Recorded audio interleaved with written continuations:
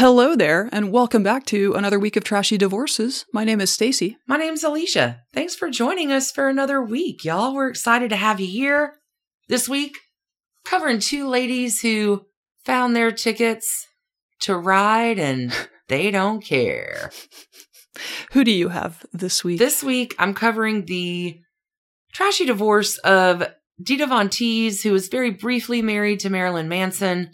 They dated a long time, married less than a year, and after the events of this week, maybe a wise move with that very quick marriage and moving on. Yeah, Marilyn Manson has been in the news this week. Yeah. And not for any good reason. And Stacey, this week, you're bringing us... I have the lawyer Johnnie Cochran, who... I had no idea. Lived that trashy. Double plus life for at least many, many years. I didn't know going in. I thought I was going to be telling a very different story, but no, that was it. So a general caution and maybe a... content warning. We are going to be talking in our stories about some intimate partner abuse this week. If this is not your kind of trashy divorces episode, we get it. We'll be back next Sunday with two entirely different stories to enchant and delight you. We get it. If it's not your thing, we love you. My story, there's a few moments of my story towards the end that are particularly terrible. Just wanted y'all to know that. Want you to protect your own trashy hearts and be forewarned. We want to help normalize not listening to stuff that's not your thing. Yeah. So there you go. Yeah, if you don't want to hear... We love you. About the news this week. See you next week. Skip on through it. Before we get started, you know I have a vintage mirror around here somewhere. And it's magic, too, I think. It's magic. Mm-hmm. And I see some names to give some huge thanks and praise to you for joining Patreon this week, where there is no end to the trash candy. Shall I kick us off? Please. All right. Well, thank you so much to Inumali A, Elizabeth W, Anna W, Suzanne R, Allie M, Lauren F, Emily B, Catherine N, Missy L, Lindsay, Stephanie R, and Stephanie H. Thank y'all so much. We have a new super supporter to thank this week, Kate H. Oh my gosh, our Patreon family, y'all are all terrific. We are so grateful for your support. Thank you, thank you. Thank you, Sunday listeners. Thank you, Patreon folks. When you got a ticket to ride, what do you do, Alicia? You better go, go, go.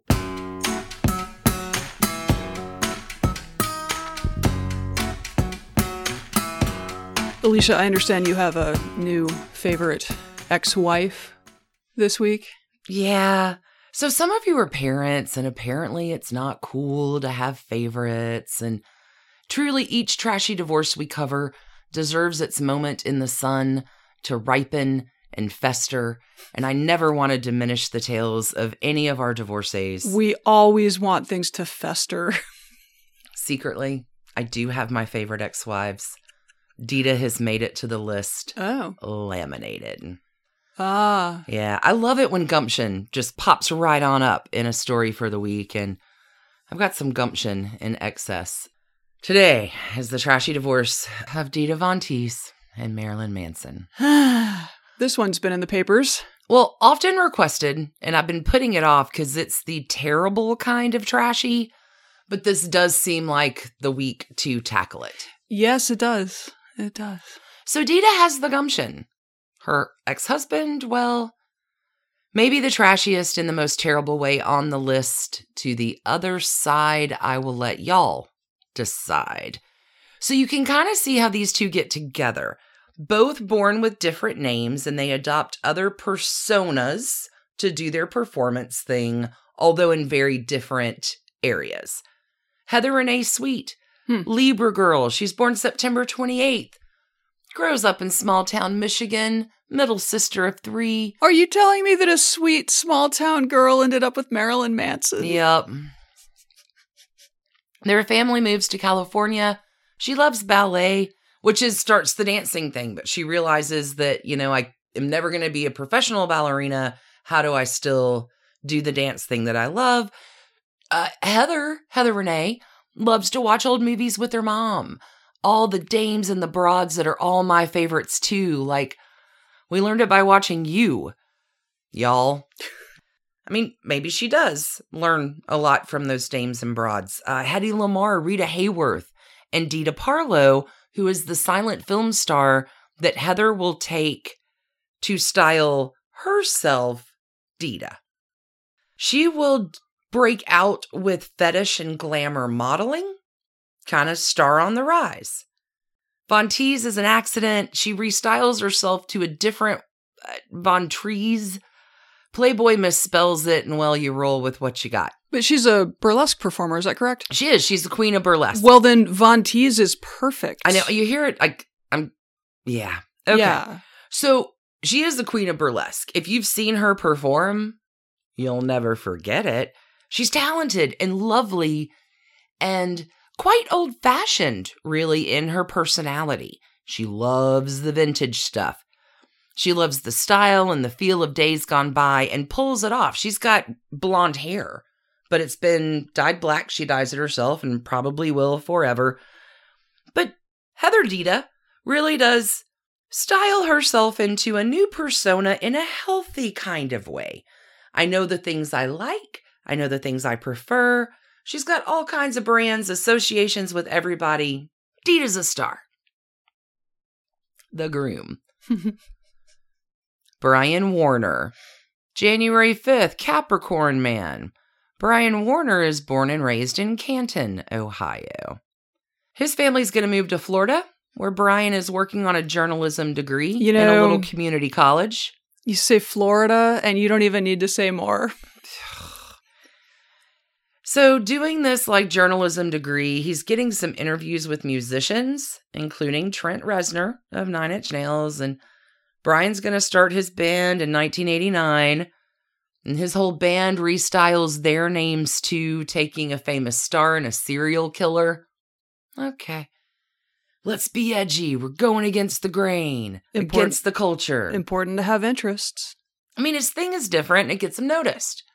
So the 1990s is going to move along for Marilyn Manson now at a pretty rapid pace. Awards and albums and films and apparently just being so out there with your act. Like, he's the poster on the wall for a lot of kids and adults, and his songs are just straight up promotion of fascism, the N-word, throwing back every boundary and perspective back into your face. Yeah, I mean, I knew his work was super transgressive. I honestly was not, I don't know, I never got into his music, so I did not know much of this. Same.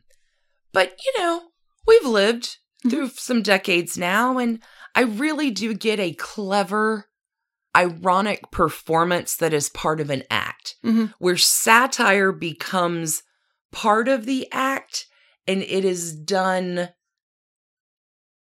Stephen Colbert, ironically arty with the whole you get it. It's I get performance, sure, ironic art. That's not Marilyn Manson's act. The joke's on y'all. There never was any act. It turns out he is the show. There's no difference. I don't see between performer on stage and, oh, I'm just doing this ironically, and I really am a quiet, sensitive kid from Akron, Ohio inside. Right. So the disturbing transgressions you're saying were not an act. Well, they're not quite as revealed. Let's go ahead and talk about how it happens. So, the 90s, good to Marilyn, good to Dita. Good to a lot of people, good to me. Into the 90s, good to you. Has Marilyn dating Rose McGowan. Okay. They're engaged in February of 1999, but the engagement is broken off in January 2001. Rose McGowan will cite one of my favorite phrases on Trashy Divorces, irreconcilable differences, which I guess in 2001, based on the events of last week, is probably as far as you're going to go. Yeah. And Rose McGowan famously outed Harvey Weinstein for his correct absolute awfulness. So, pretty terrible. Sounds like she's been through it. I would say that's accurate. I like when you drop irreconcilable differences, but you're not actually married. Mm-hmm. That's an interesting approach. Oh, you're going to find irreconcilable differences comes up quite a lot in this story. So Marilyn, it turns out, has been a fan of Dita's for a long time. He's been trying to get her in a music video. Dita will go see Marilyn on his birthday at a show, January 5th, 2001. She will bring a bottle of absinthe backstage. 5 days later, Dita's still on his tour bus. Perhaps Rose McGowan sees her future and cuts her losses because their engagement is broken. 2001, Dita and Marilyn meet the same week. Yeah. So, perhaps. It's all happening around the same time. I mean, props on the absinthe, though. That's classy. That was good thinking. Want to make a splash? Oh, I brought a 6-pack. No, I brought absinthe. Here, I don't have this in the story, but it is terrible. Marilyn Manson has created his own absinthe line, and he calls it Mansith. And apparently it's terrible. I'm sorry. There are mixed reviews on the quality of the Mansith. Anyway, not important. Dita and Marilyn drawn together. And Dita will admit that the reinvention that each of them have done to themselves is kind of part of the attraction and the appeal. She says, I think we always had a lot in common that way, that we both created characters for ourselves and we're both from Middle America. They date. From January 2001 on, Marilyn will propose in March of 2004 with a 7-carat European round cut diamond engagement ring from the 1930s. All systems go. The wedding happens November 28th, 2005. This is the first wedding. Private ceremony in LA, because the real, or at least the public wedding, happens a week later on December 3rd, 2005, in an Irish castle that belongs to a friend, and this is the affair. If you've watched 2008 Sex and the City movie, where Carrie gets married and does the photo shoot with Vogue in the Vivienne Westwood dress and the wedding becomes the centerfold, this is the wedding they have. Dita will wear a purple silk taffeta gown that Vivienne Westwood designs. Her hat is by Stephen Jones. Her shoes are by Christian Louboutin. It's photographed. It's a thing. It's a big deal. And even Dita's like, I don't think this is quite right from the beginning. I'm just like, how do you have a buddy who owns an Irish castle? How is that a thing? Okay. In an interview in 2016, Dita says, I was with him for 7 years. We were married for only a year, and I felt like getting married was sort of like the kiss of death for us, because it was sort of like the nail in the coffin. I felt kind of obliged to go through with the ceremony in a way because there was so much writing on it. Vogue was photographing it, and it was in this castle, and it was like this theater, right? So, even from the beginning, there's trust your intuition, y'all, trust your gut. The wedding happens regardless. Fast forward 11 months to December 2006. Okay. Couple's been married a year. Not even a year, yeah, okay. Christmas Eve. Something happened. No one knows what happened, but something happened. Enough that a moving truck comes on Christmas Eve day, which FYI is a Sunday. Wow. Stuff is put into a rental home. Dita books a flight to Boise, Idaho to go spend the holidays with her family and never looks back. What had happened? What had happened was, we're probably never going to know. I would... actual what had happened. But Dita will say, let's just say that it must have been something pretty bad for me to move out of the house after 6 years together and to pack up my stuff on Christmas Eve. I loved him, and this was the most painful thing I have ever had to go through. It's been really difficult. It's not what I expected when I got married, and I'd felt like I'd found the man of my dreams. But sometimes things change overnight, and you have to make a choice as to whether you're going to respect yourself and say, I am not going to accept this. This is not okay. I'm not the first woman or the last to go through what I'm going through. I just keep reminding myself of that. Wow. You are not the only woman to ever go through this, honey. And Dita is in a position where she has the ability, privilege, monetary means, access, right? To get the hell out of a situation that she finds unacceptable. Yeah, I mean, clearly something, my guess would be threat to her physical safety happened. Like, you don't... Well, we're gonna talk about it. Is this not the speculation portion of... No, we're not at the speculation portion. Okay. I do want to let...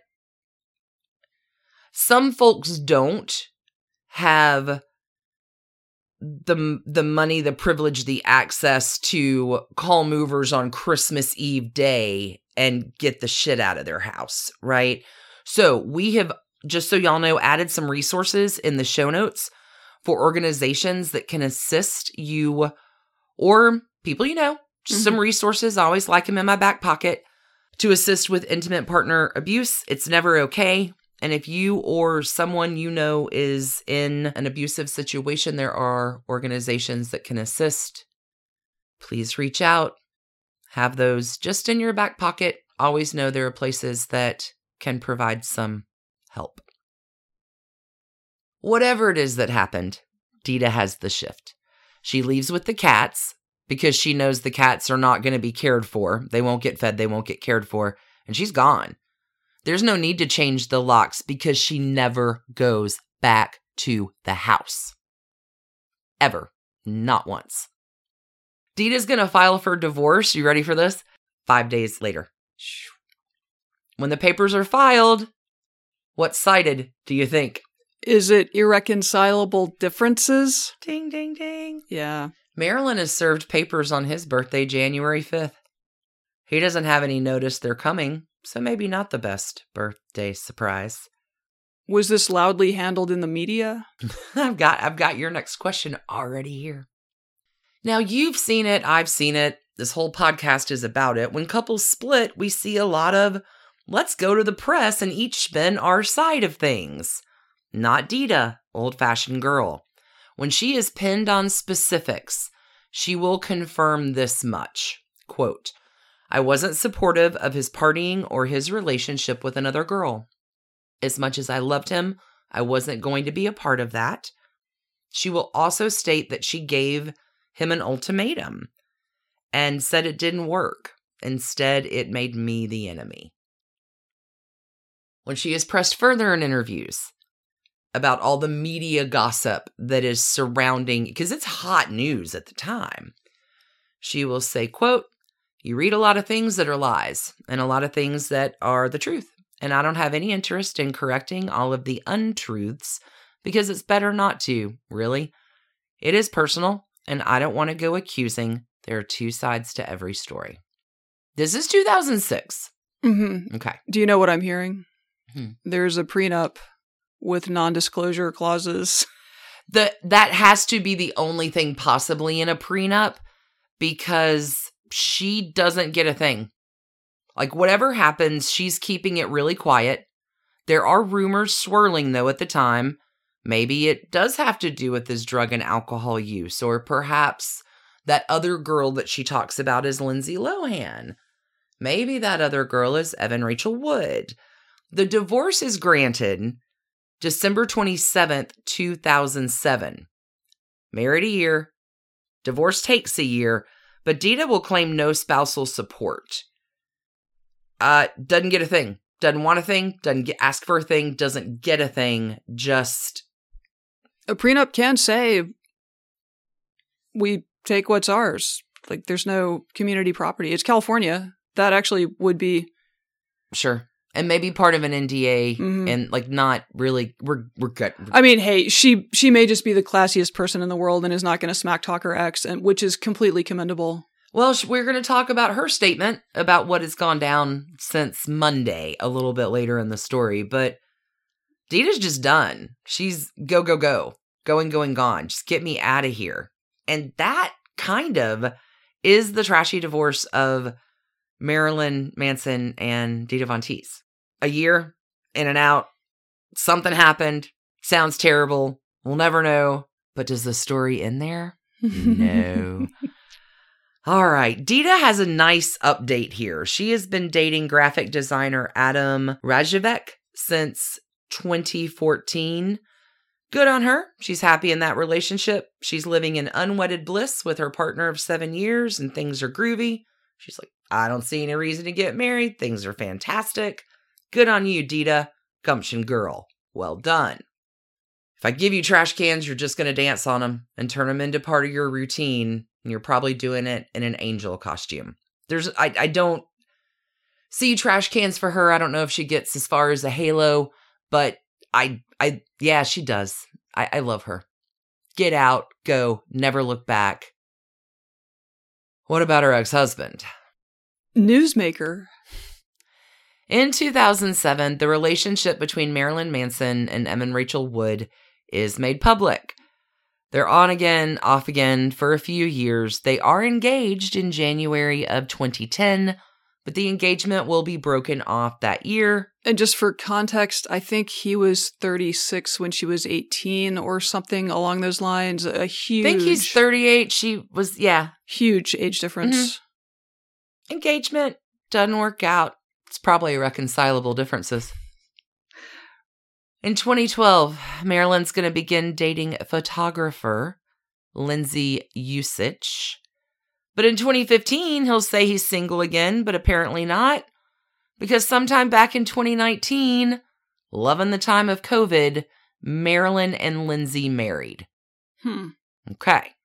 And that's probably where I would have ended this story. Except... This past Monday, Evan Rachel Wood does publicly reveal the name of her abuser. Remember in 2018, Evan Rachel Wood goes to Congress to talk about her abuse. And in her testimony, she described experiences being threatened, being gaslit, and, quote, waking up to the man that claimed to love me, raping what he believed to be my unconscious body. Fear overtakes her. I was too afraid to fight back. He had threatened to kill me before. She doesn't name him in Congress, but her February 1st, 2021 Instagram statement reads as follows. The name of my abuser is Brian Warner, also known to the world as Marilyn Manson.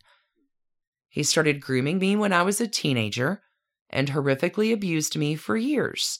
I was brainwashed and manipulated into submission. I am done living in fear of retaliation, slander, or blackmail. I am here to expose this dangerous man and call out the many industries that have enabled him before he ruins any more lives. I stand with the victims who will no longer be silent. Within just a few hours, at least 4 other women, over the week, many more other women have come out to share their stories that all sound eerily very similar and all terrible. Marilyn Manson has been fired from his record label. He has been cut from a forthcoming AMC series. Naturally, he denies everything, saying it was all consensual and these women are clearly lying. And who would believe them anyway? I'm a rock star, and well, you've been letting me get away with it for 30 years now. Why should I be the one that has to change? Okay, he's not saying that necessarily, but he is. Because Brian Warner, Marilyn Manson, has systematically abused women for years, and he writes it all down in his 2017 memoir. Are you serious? Yes. Called The Long Hard Road Out of Hell. Like, this is how used to in our culture, we are so used to stars behaving badly that he writes it all down and just gets away with the bad behavior. He just tells on himself in a book and then publishes it? Oh, I have stories. Hold on. Oh my God. It's terrible. Here's how the book is described in rushes. If you go to Amazon and read the book paragraph, this is on the book, like what's on the book jacket. The Long Hard Road Out of Hell was the darkest, funniest, most controversial, and best-selling rock book of its time, and it became the template, both visually and narratively, for almost every rock book since. Marilyn Manson is not just a music icon, it turned out, but one of the best storytellers of his generation. Written with the best-selling author Neil Strauss and modeled on Dante's Inferno, this edition of The Long Hard Road Out of Hell features a bonus chapter not in the original book. In the shocking and candid memoir, Manson takes listeners from backstage to emergency rooms to jail cells, from the pit of despair to the top of the charts, and recounts his metamorphosis from a frightened Christian schoolboy into the most feared and revered music superstar in the country. I'm sorry, I want to just back up the bus. The darkest, funniest? Whoa.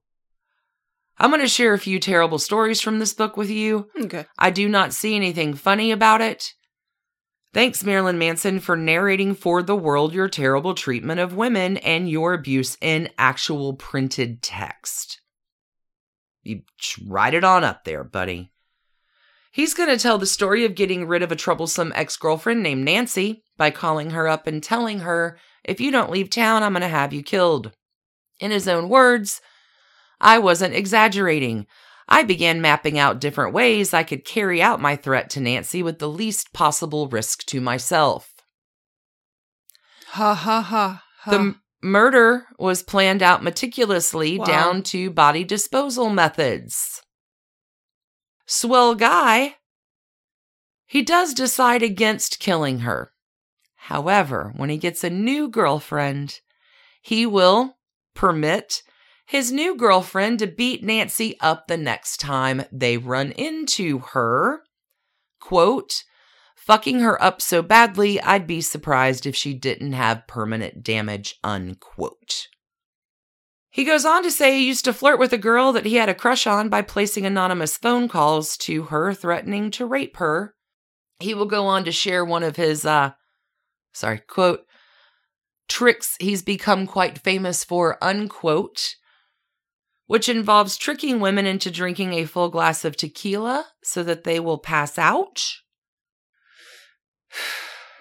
Manson will go on to allege that he and Trent Reznor tied up a woman in a hotel room and set fire to her pubic hair. Trent Reznor has released a statement this week denying all of this and doubling down on his dislike for Marilyn Manson. But the thing that astounds me about this, friends, is it's not like he waited until 2017 and his memoir. In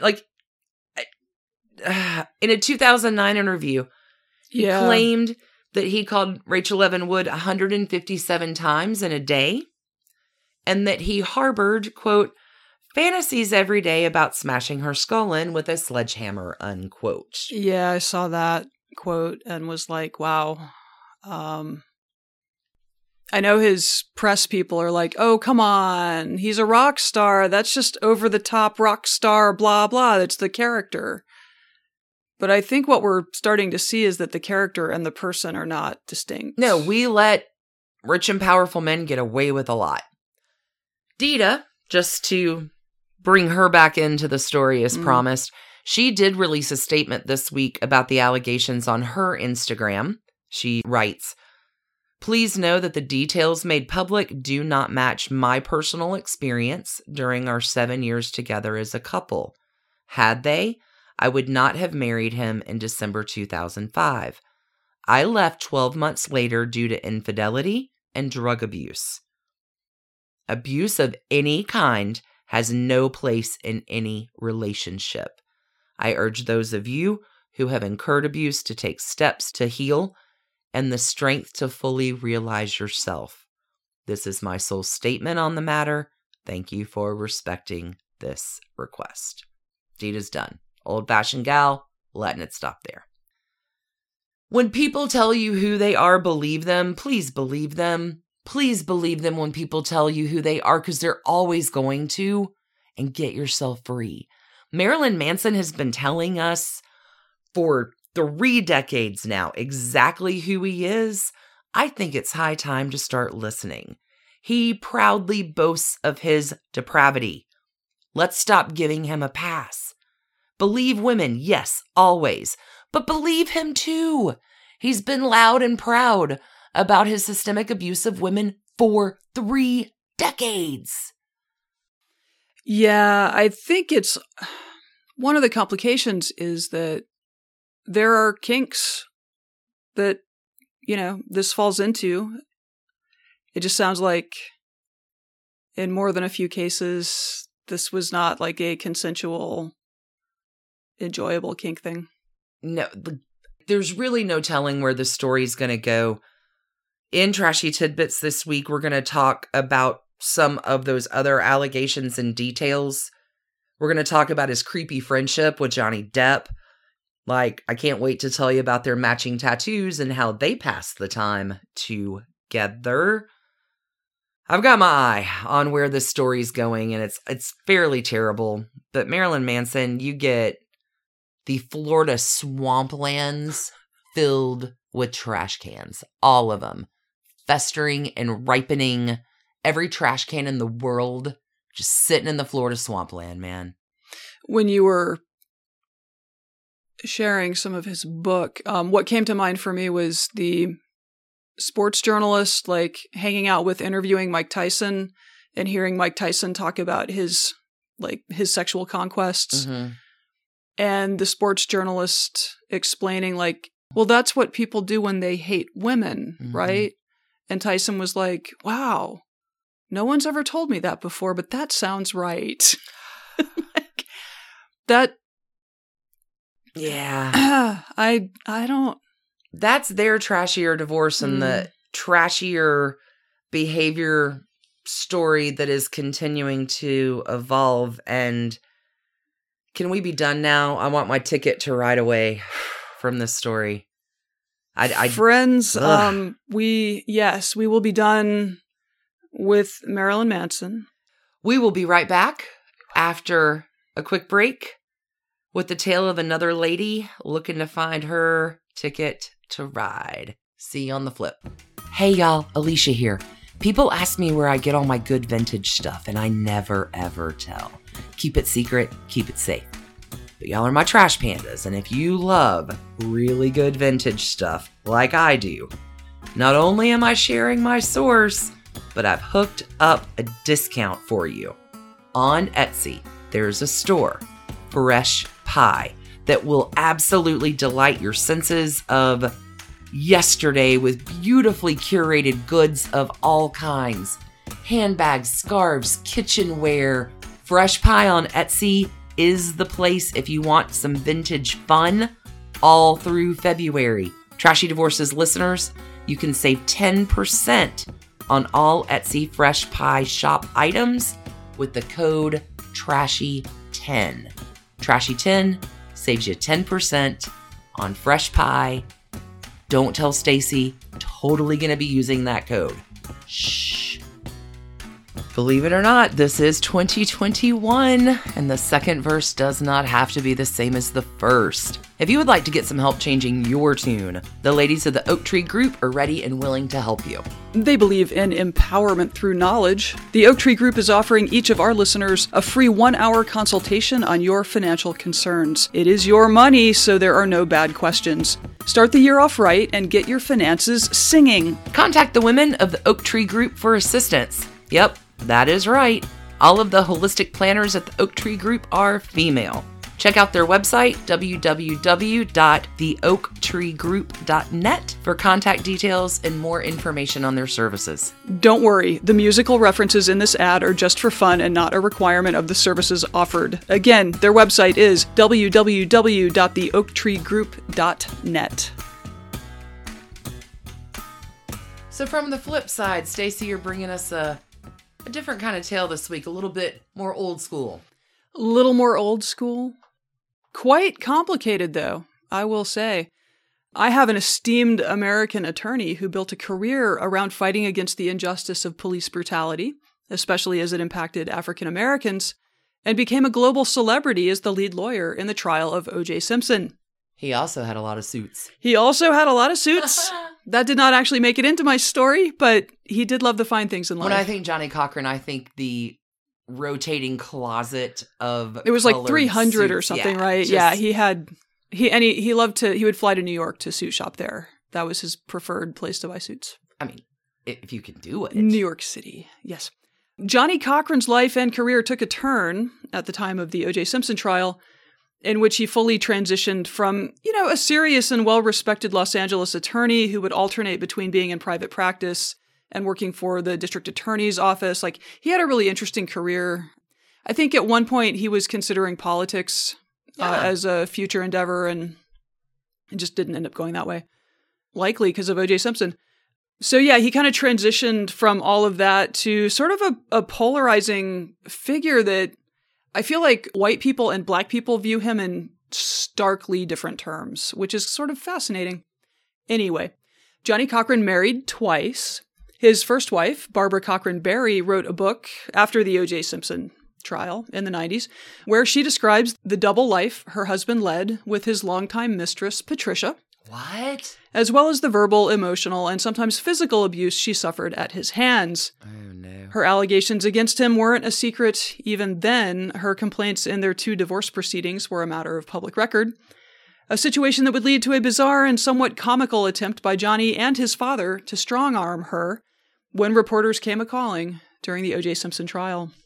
Okay.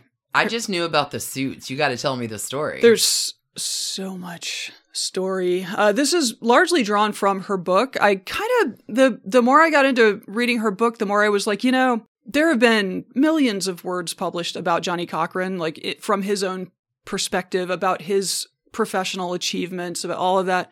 But like her story is much less known and very interesting. Anyway, we'll start with Johnnie though. Johnnie Lee Cochran Jr. was born October the 2nd, 1937, in Shreveport, Louisiana. Lieberman. Which really makes his professional accomplishments all the more impressive to me. Like, a black kid born in Shreveport in the 30s goes on to be Johnnie Cochran. Like, that's amazing to me. His contributions to law, extraordinary. Sure. So when he was young, his dad moved the family. There were 4 kids in total, plus his mom, Hattie, west, and they lived for a while in San Francisco. Johnnie Sr. was a pipe fitter at the shipyards there, worked his way up, ended up in insurance, and became a salesman for Golden State Mutual, which was the leading black-owned insurance company in California at the time. Fantastic. By 1949, the Cochrans were living a decidedly middle-class life in Los Angeles, and Johnnie Sr. and Hattie had extremely high expectations for their children's educational achievements. Johnnie Jr., meanwhile, enjoyed debate at Los Angeles High School, and being a cocky teenager, he felt like an increasingly strong pull toward the hallmarks of affluence. So he would kind of eyeball the kids who had nicer clothes than he did or drove fancier cars or whatever. He had a dream. Okay. As it were. So while young Johnnie was growing up, there was a visionary black lawyer in Baltimore named Thurgood Marshall. And Thurgood Marshall had been taking case after case of, until then, legal anti-black discrimination into courtrooms, including the Supreme Court of the United States, with an outstanding track record that served to dismantle much of the official structure that allowed America to operate as an apartheid state at the time. 1954's Brown v. Board of Education was Marshall's most notable win, and certainly one of the more celebrated 20th century cases. Absolutely. But all told, he took 32 cases before the Supreme Court, and he won 29 of them. Holy cat! Yeah. And this is the template that then Ruth Bader Ginsburg used in attacking gender-based discrimination, a decade, 2 decades later. Okay, I digress. In LA, this meteoric career and the massive esteem in which Thurgood Marshall was held was not lost on young Johnnie Cochran, who graduated from UCLA in 1959, married Barbara Berry in 1960, and then earned a JD from Loyola Law School in 1962. Wow. The law, fast. Lots of stuff. Lots of stuff. Very, very quick. The law called to him. He read voraciously about Thurgood Marshall, and he felt like the law gave him 2 avenues by which he could change the system. He could advocate for what he knew to be right, and then he could challenge the stuff that he knew to be wrong. Like, he could be a pincer move Right. In fancy suits, basically.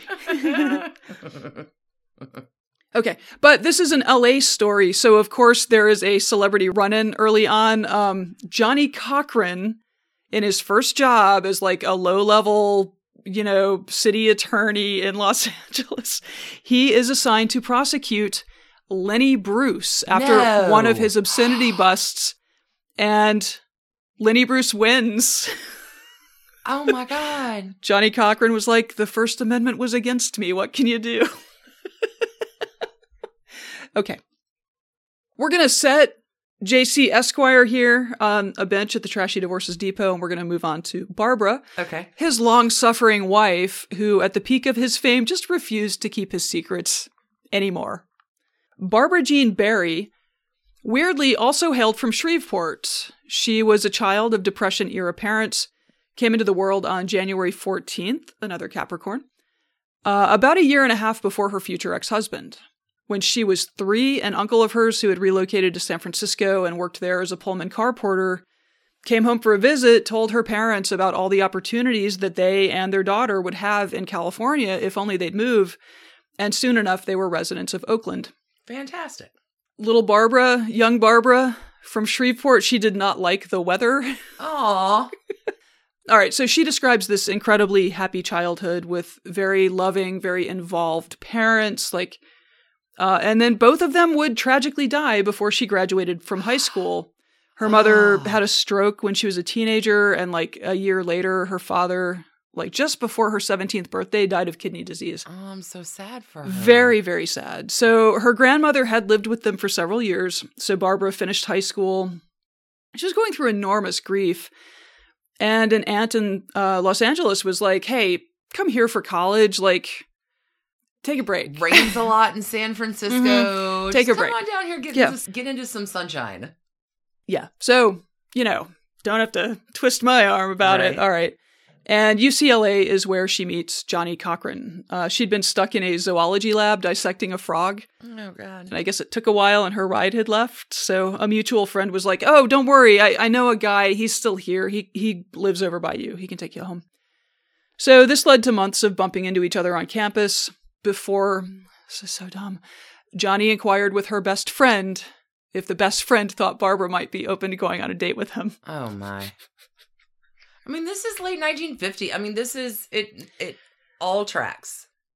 All tracks. So their courtship was a long one, and, their adult lives were getting underway. Barbara graduated from college, started her teaching career. Johnnie graduated a little later, went to law school. And, they'd both, it was very casual for a long time. They'd both been, and this was an era where, she certainly was not sleeping with anyone she was dating. But so there were other suitors, and then gradually there were no other suitors, and the two of them were just spending all their time together. So okay. In 1959, during what Barbara notes is a period in which all of their UCLA friends were getting married, Johnnie proposed, and Barbara said yes. So it sounds like they were happy enough in the early period of their marriage. But, as they got to know each other better, oh no, things just eroded. But, they were bright young professionals. Johnnie's ambition was boundless, and the world, with the civil rights movement and the unrest of the 60s, was changing all around them. And Barbara kind of had a front row seat on this. Johnnie sometimes was a participant in the changes. So here is a major case this is the origin story of Johnnie Cochran, warrior for justice. May 7th, 1966, a 25-year-old black Angelino named Leonard Deadweiler was driving his wife, who was in labor, to the hospital when he was pulled over. For whatever reason, the white cop who approached the car, saw fit to pull his gun, and for no explicable reason, Leonard Deadweiler was dead from a gunshot wound minutes later. This guy had even tied a white ribbon on the antenna of the car, I think, to signal that he was headed for a hospital. Yeah. That's terrible. Yeah, this was 1966, and we're still having protests about this kind of thing today. Could we stop? Could we figure out how to not do this anymore? So this occurred just months after the upheaval of the Watts riots. And so, everybody was on edge anyway. And then this happens. So the family calls Johnnie, who by then had moved into his first private practice, And the city, in an effort to be as transparent as possible, opted to televise the coroner's inquest, where Johnnie would be asking questions. The hope, of course, was to get the cop charged. Right. Did not end up happening. You'll be surprised to learn. But so Johnnie, at this point, had kind of already become a pretty accomplished advocate, that little Lenny Bruce thing notwithstanding. So at the inquest, the rules were that all of the questions had to go through a deputy district attorney. So Johnnie would be like leaning over and like whispering his questions. And then this public official would then say, and again, on television, like, Mr. Cochran would like to know, blah, blah, blah. Or like, it bothers Mr. Cochran that blah, blah, blah. And this was a really big deal. It was the turning point in Johnnie's career and sort of catapulted him into celebrity as a Black attorney in Los Angeles. Sure. Well, I mean, you're fighting for people who have been so systematically abused by absolutely, yeah, that's authorities for so long. I know. My script, it says suddenly he was David staring down the Goliath of entrenched racism and all the actions that flowed from it. And again, in the end, no charges were filed against the police officer who killed Leonard Detweiler. But Johnnie Cochran fully absorbed the depth of feeling his advocacy in the case had engendered among people not used to seeing someone stick up for them. Wow. Here's like maybe a new thing for trashy divorces. I don't know. Maybe this has never come up before. But it turns out that when a young, successful person suddenly finds him or herself famous, they are tempted, and often they do not resist that temptation. And let me tell you, that happened to Johnnie Cochran. Oh, that's probably brand new for trashy divorces. Brand new. We've never encountered that before. So, strangely, according to Barbara, Johnnie's work hours began to get later and later. Interesting. When he used to be home at the end of the workday, suddenly it's like 8 or 9 at night, and then it's like 10 or 11 at night, and he's got all these nighttime meetings and last-minute briefs he has to write, and like, then he's got to go out of town on weekends to meet clients in other cities. I mean, it's just, his career's blowing up, Barbara. When Barbara would ask about the hours, he would play it off, or he would lawyer her. After one of her friends spotted him in Vegas when he was supposed to be in San Francisco, he was like, Barbara, your friends are silly. Why would you listen to them? You gonna believe me or your lying eyes? The world is full of attractive Black lawyers. Probably she just saw another one. In pink and purple striped suits that I just happened to buy from New York 2 weeks ago. What? That's a lie. I wasn't there.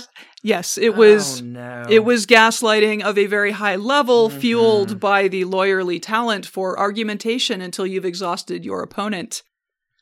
On the advice of her aunt, in late 1966 or early 1967, Barbara hired a private investigator, which is how she came to learn of Johnnie's affair with Patricia Sikora, a long-running interracial affair that would produce Johnnie's only son, Jonathan, who grew up to become not a lawyer, but a cop.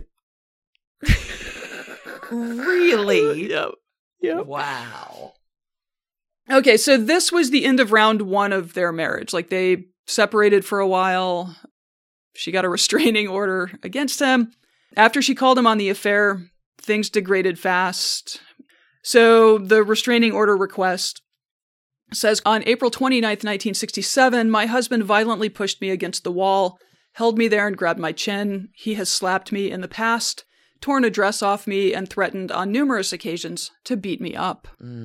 So obviously, this was not the first, nor was it the last time that he hit her, although it does appear like the separation, when they reconciled, it appears that he did not ever strike her again. So that's good. That's something. Yeah. This is all yikes and pinstripes, man. Yeah, so they were separated for a number of months, but again, they're quite young at this point, and so he and his parents were both lobbying her pretty heavily to reconcile, and eventually even her aunt, her cherished aunt, who come to UCLA aunt, right, was like, look, Barbara, he's got good prospects. No man is perfect. Do it for your daughter. They had a baby by now. Yeah, the baby was Melody. Yeah, so, Johnnie earns a good living. Melody will never want for anything. Maybe try to forgive him. Maybe do what you can. What Barbara did not know at this point, again, like Johnny's parents are coming over like, Barbara, that private investigator you hired, they lie. Like, you're paying him money. He's going to keep bringing you stuff if you're going to keep paying him. Like, detectives lie. Private investigators don't really have a reason to lie. Well, they're working for you. Yeah. What Barbara didn't know, and Barbara loved and respected her in-laws quite a lot, was that Johnny's parents had met Patricia, the mistress. Mm-hmm. And all three of the Cochrans were telling Patricia that Barbara was blocking Johnny's efforts to get a desperately wanted divorce from his shrew wife. I mean, it was... So Barbara's getting gaslit by the whole family. So is Patricia. Oh my God. They're both... I mean, you hear about people living double lives, but rarely do you hear that they've brought their parents into it. Yeah, normally your double life is pretty secret. And your parents would be ashamed of you if they knew about it, but yeah, this is a whole different level. Anyway, over the next decade, Johnny had 2 families. Oh my God. He convinced Patricia to sell her suburban home and move with her daughter, not his daughter from her son, previous. Right. They met when Johnny was her divorce lawyer. Oh my God. Yup. I love this podcast. You can't make this shit up. Okay, so yeah, he would just start writing, giving her little gifts to help her feel better during her divorce. And anyway, he convinced Patricia to sell her suburban home and move with her daughter into an apartment close to his office. Convenient. From Barbara's perspective, Johnny's work kept him late into the evening, but from Patricia's, he would leave work, come to her apartment, hang out, help her daughter with homework, and have a family dinner. Meanwhile, Barbara had given birth to their second daughter, Tiffany, which Johnny played off with Patricia by saying, "Oh, Tiffany's not mine," because Barbara's out messing around. So I don't know whose that is. Apparently that guy who didn't want to marry her. And it is incumbent on me, because I'm a good guy, I need to make sure that baby is legitimate in the eyes of the law. That is so convenient. It was not just Patricia, though, that Johnny was stepping out with. He's got a triple life?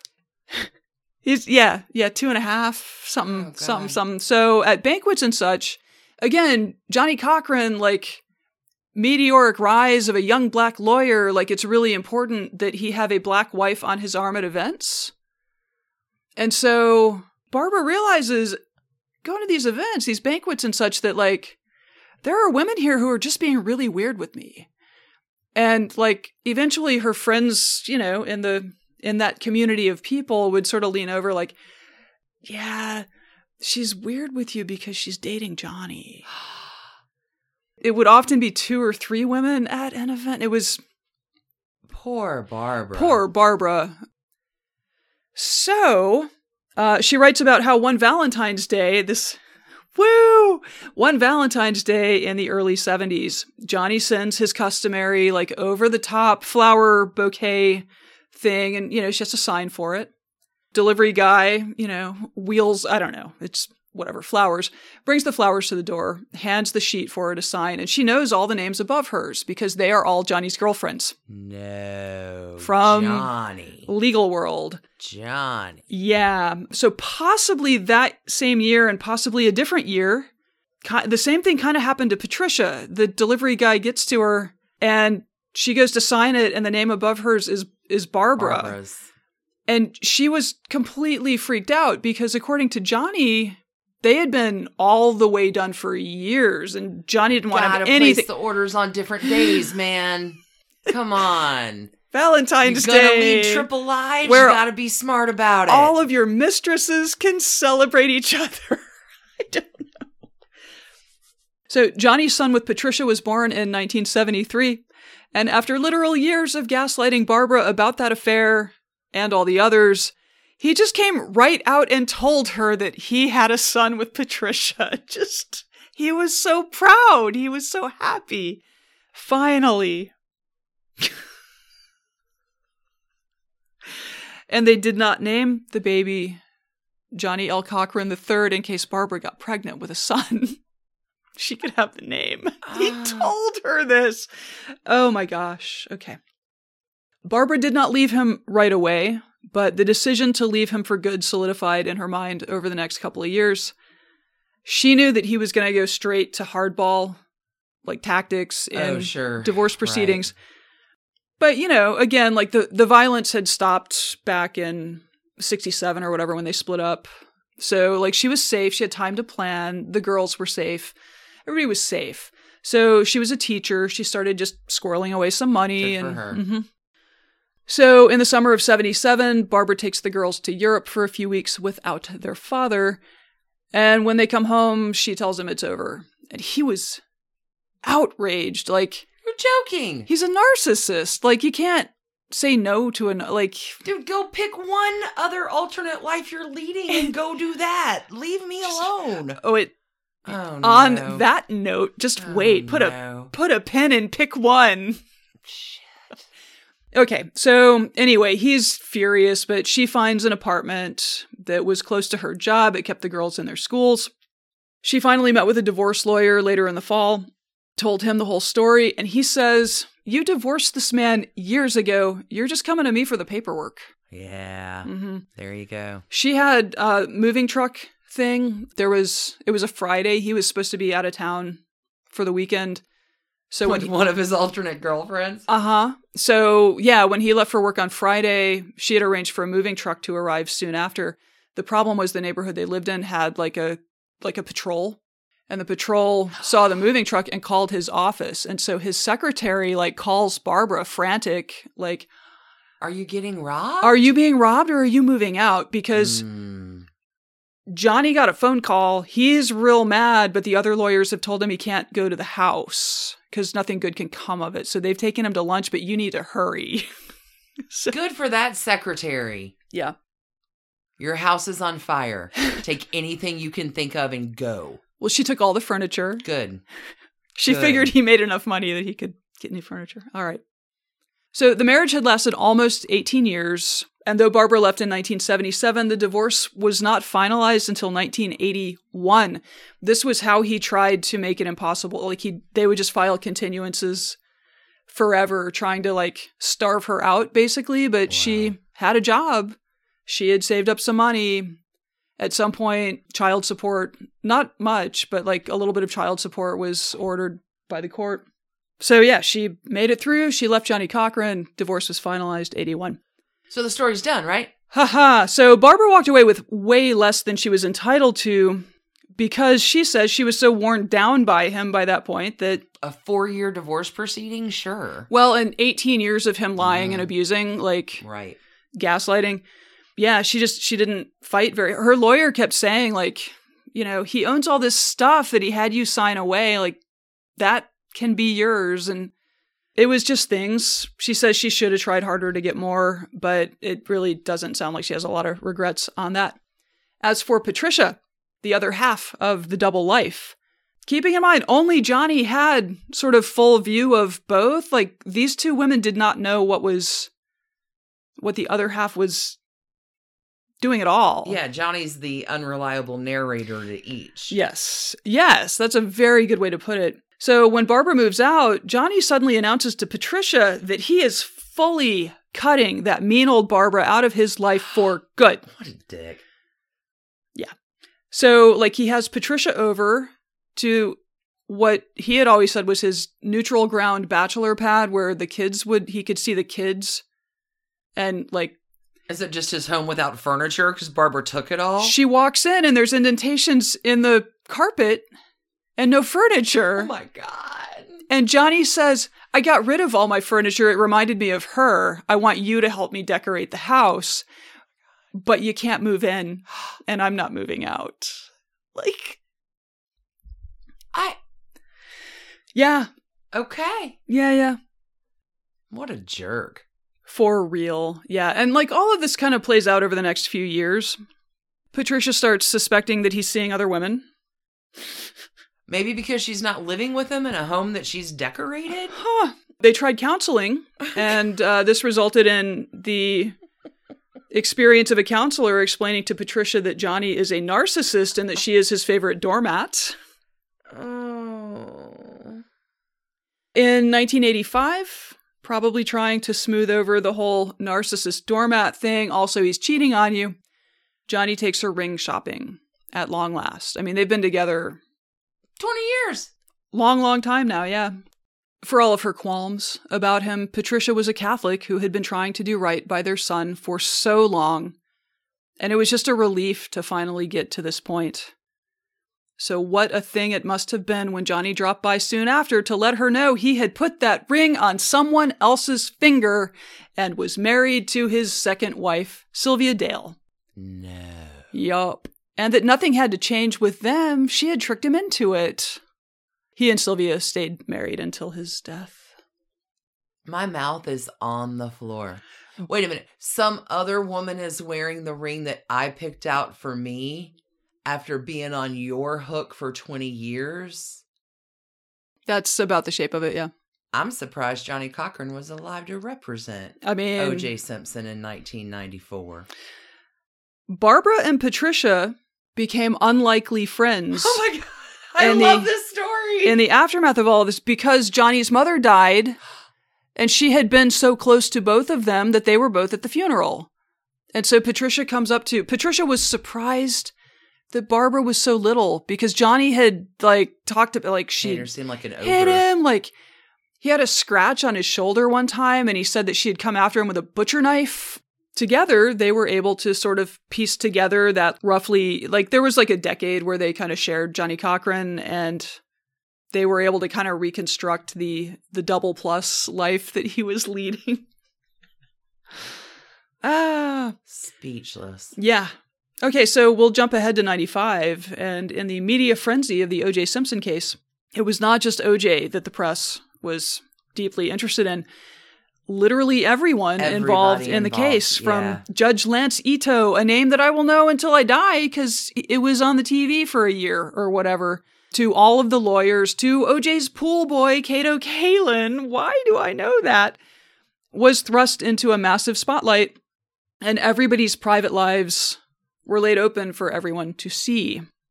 Naturally, reporters went spelunking through Johnnie Cochran's divorce filing and the restraining order request from the 60s, where they learned that he was an abuser. Confronted, he passed it off as so much legal strategy on the part of his ex-wife to ensure maximum gain in the divorce, which she did not get anyway. And so he's like, hey, give her a call. She'll tell you. So then, and I am not making this up, Johnnie called Barbara and said, hey, a reporter is going to call you about our divorce. Do you mind just denying everything? Oh, yes, I do mind. She was puzzled, but she knew him very well and opted not to commit to doing anything. So when the LA Times reporter calls her a few days later, because Johnnie Cochran said she would clear the air on the allegations against him, Barbara had the reporter read her the allegations. So the guy reads from the 67 restraining order request. Oh my God. On April 29th, 1967, my husband violently pushed me against the wall, held me there, which I've read. Then from the 1977 divorce filing, at the family residence on Sutro Avenue, Cochran, without reasonable cause, provocation, or justification, physically struck, beat, and inflicted severe injury upon the person of the petitioner. He has continued to verbally harass. I fear that unless enjoined and restrained by appropriate court order, he will inflict injury on me. The reporter waited. Barbara recounts how she was flooded with vivid recollections of all of these events and felt them so deeply that it surprised her, given, how much time had passed. After considering for a long beat, she told the reporter, I'm not denying anything. And that was that. Johnnie was mad about it, but what was he going to do? He had his dad call her. What were they going to do? You gaslit me for 3 decades. Fuck off, dude. You gaslit my friend Patricia. You guys are monsters. Johnnie Cochran died of a brain tumor at his home in Los Angeles in March of 2005, leaving a complicated legacy indeed. Professionally, he no doubt inspired generations of young Black lawyers. But personally, wowza, was his life pretty much a catastrophe. Hopefully Sylvia had a better go of it with him than Barbara and Patricia did. So I am giving Johnnie Cochran 1,624 trash cans, but dressed up in the finest custom-tailored suits. Perfect. This is the number of miles from Shreveport, Louisiana to Los Angeles, at least according to one route. Well done. Barbara, for her part, gets 1,624 halos. Aw, well done. And that is the trashy tale. The lighter side of a story with some domestic violence. Yeah, that's Johnnie Cochran. Yeah, what's funny, like, it seemed that he was leading 2 lives, different personas. 2+ lives. Yeah, my guy tries to pretend he's leading a bunch of lives, but it's really only just the one. That's a good point. Yeah, He is what he says he is. There's no hidden side. I think that just is him. Your guy wants to take advantage of the idea that he's playing a character, but he's not. He has become the character. Huh. All right. That is another week of a different kind of trashy divorce story this week. Hopefully we will edit out all of the cat interruptions that we have been subjected to.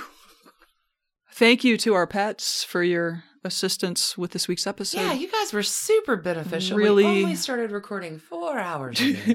7 years ago. Thanks, everybody, for tuning in and listening and spending your time with us. We will be back next Sunday for brand new trash. It's Valentine's Day, so we're probably going to do some trashy divorces that we love. And in the meantime, if you need more trashy divorces, check us out at patreon.com/trashydivorces. We'll have Creepy Friendship with Johnny Depp this week. We have some more swans coming to you. I'm going to get into Thurgood Marshall's amazing Supreme Court record. Love Just it. amazing. There's always some fun stuff happening over there. Until we meet again. Wash the paws. Oh my gosh. Keep your hands clean. Double masks, friends. Double masks. Everybody stay safe while you're keeping those trashy hearts protected. Until next week. We love y'all. Keep it entirely trashy. We'll see you soon. Bye. Bye, y'all. Thanks for listening. Trashy Divorces is written and produced by us, Stacy and Alicia for Hemlock Creatives. You can contact us at trashydivorces@gmail.com or find us on the web at trashydivorces.com. Our art is by Sydney V. Smith. You can find her at sydneyvsmith@carbonmade.com. And our music is used with permission of Ratsy. You can find her at Ratsy's store on Instagram. Need more trash candy in your life? Our Patreon community includes some of the very best humans around, hundreds and hundreds of hours of bonus content, and fresh trash candy every week for all levels of support. You can join Team Trash Candy at patreon.com/trashydivorces. Want Trashy Divorces swag? Check out our merch shop and Trash Panda Enthusiasm Society at bit.ly/trashygear. If you're interested in advertising with Trashy Divorces, reach out to trashydivorces@gmail.com. And last but not least, come play with us on social. We're at Trashy Divorces at Instagram, which Alicia mostly runs. Twitter, which Stacy mostly runs. And on Facebook, which we split. There's also a Trashy Divorces discussion group on Facebook where the trash magic never ends. Thanks again for listening, everybody, and spending your time with us. Until we talk again, keep it trashy.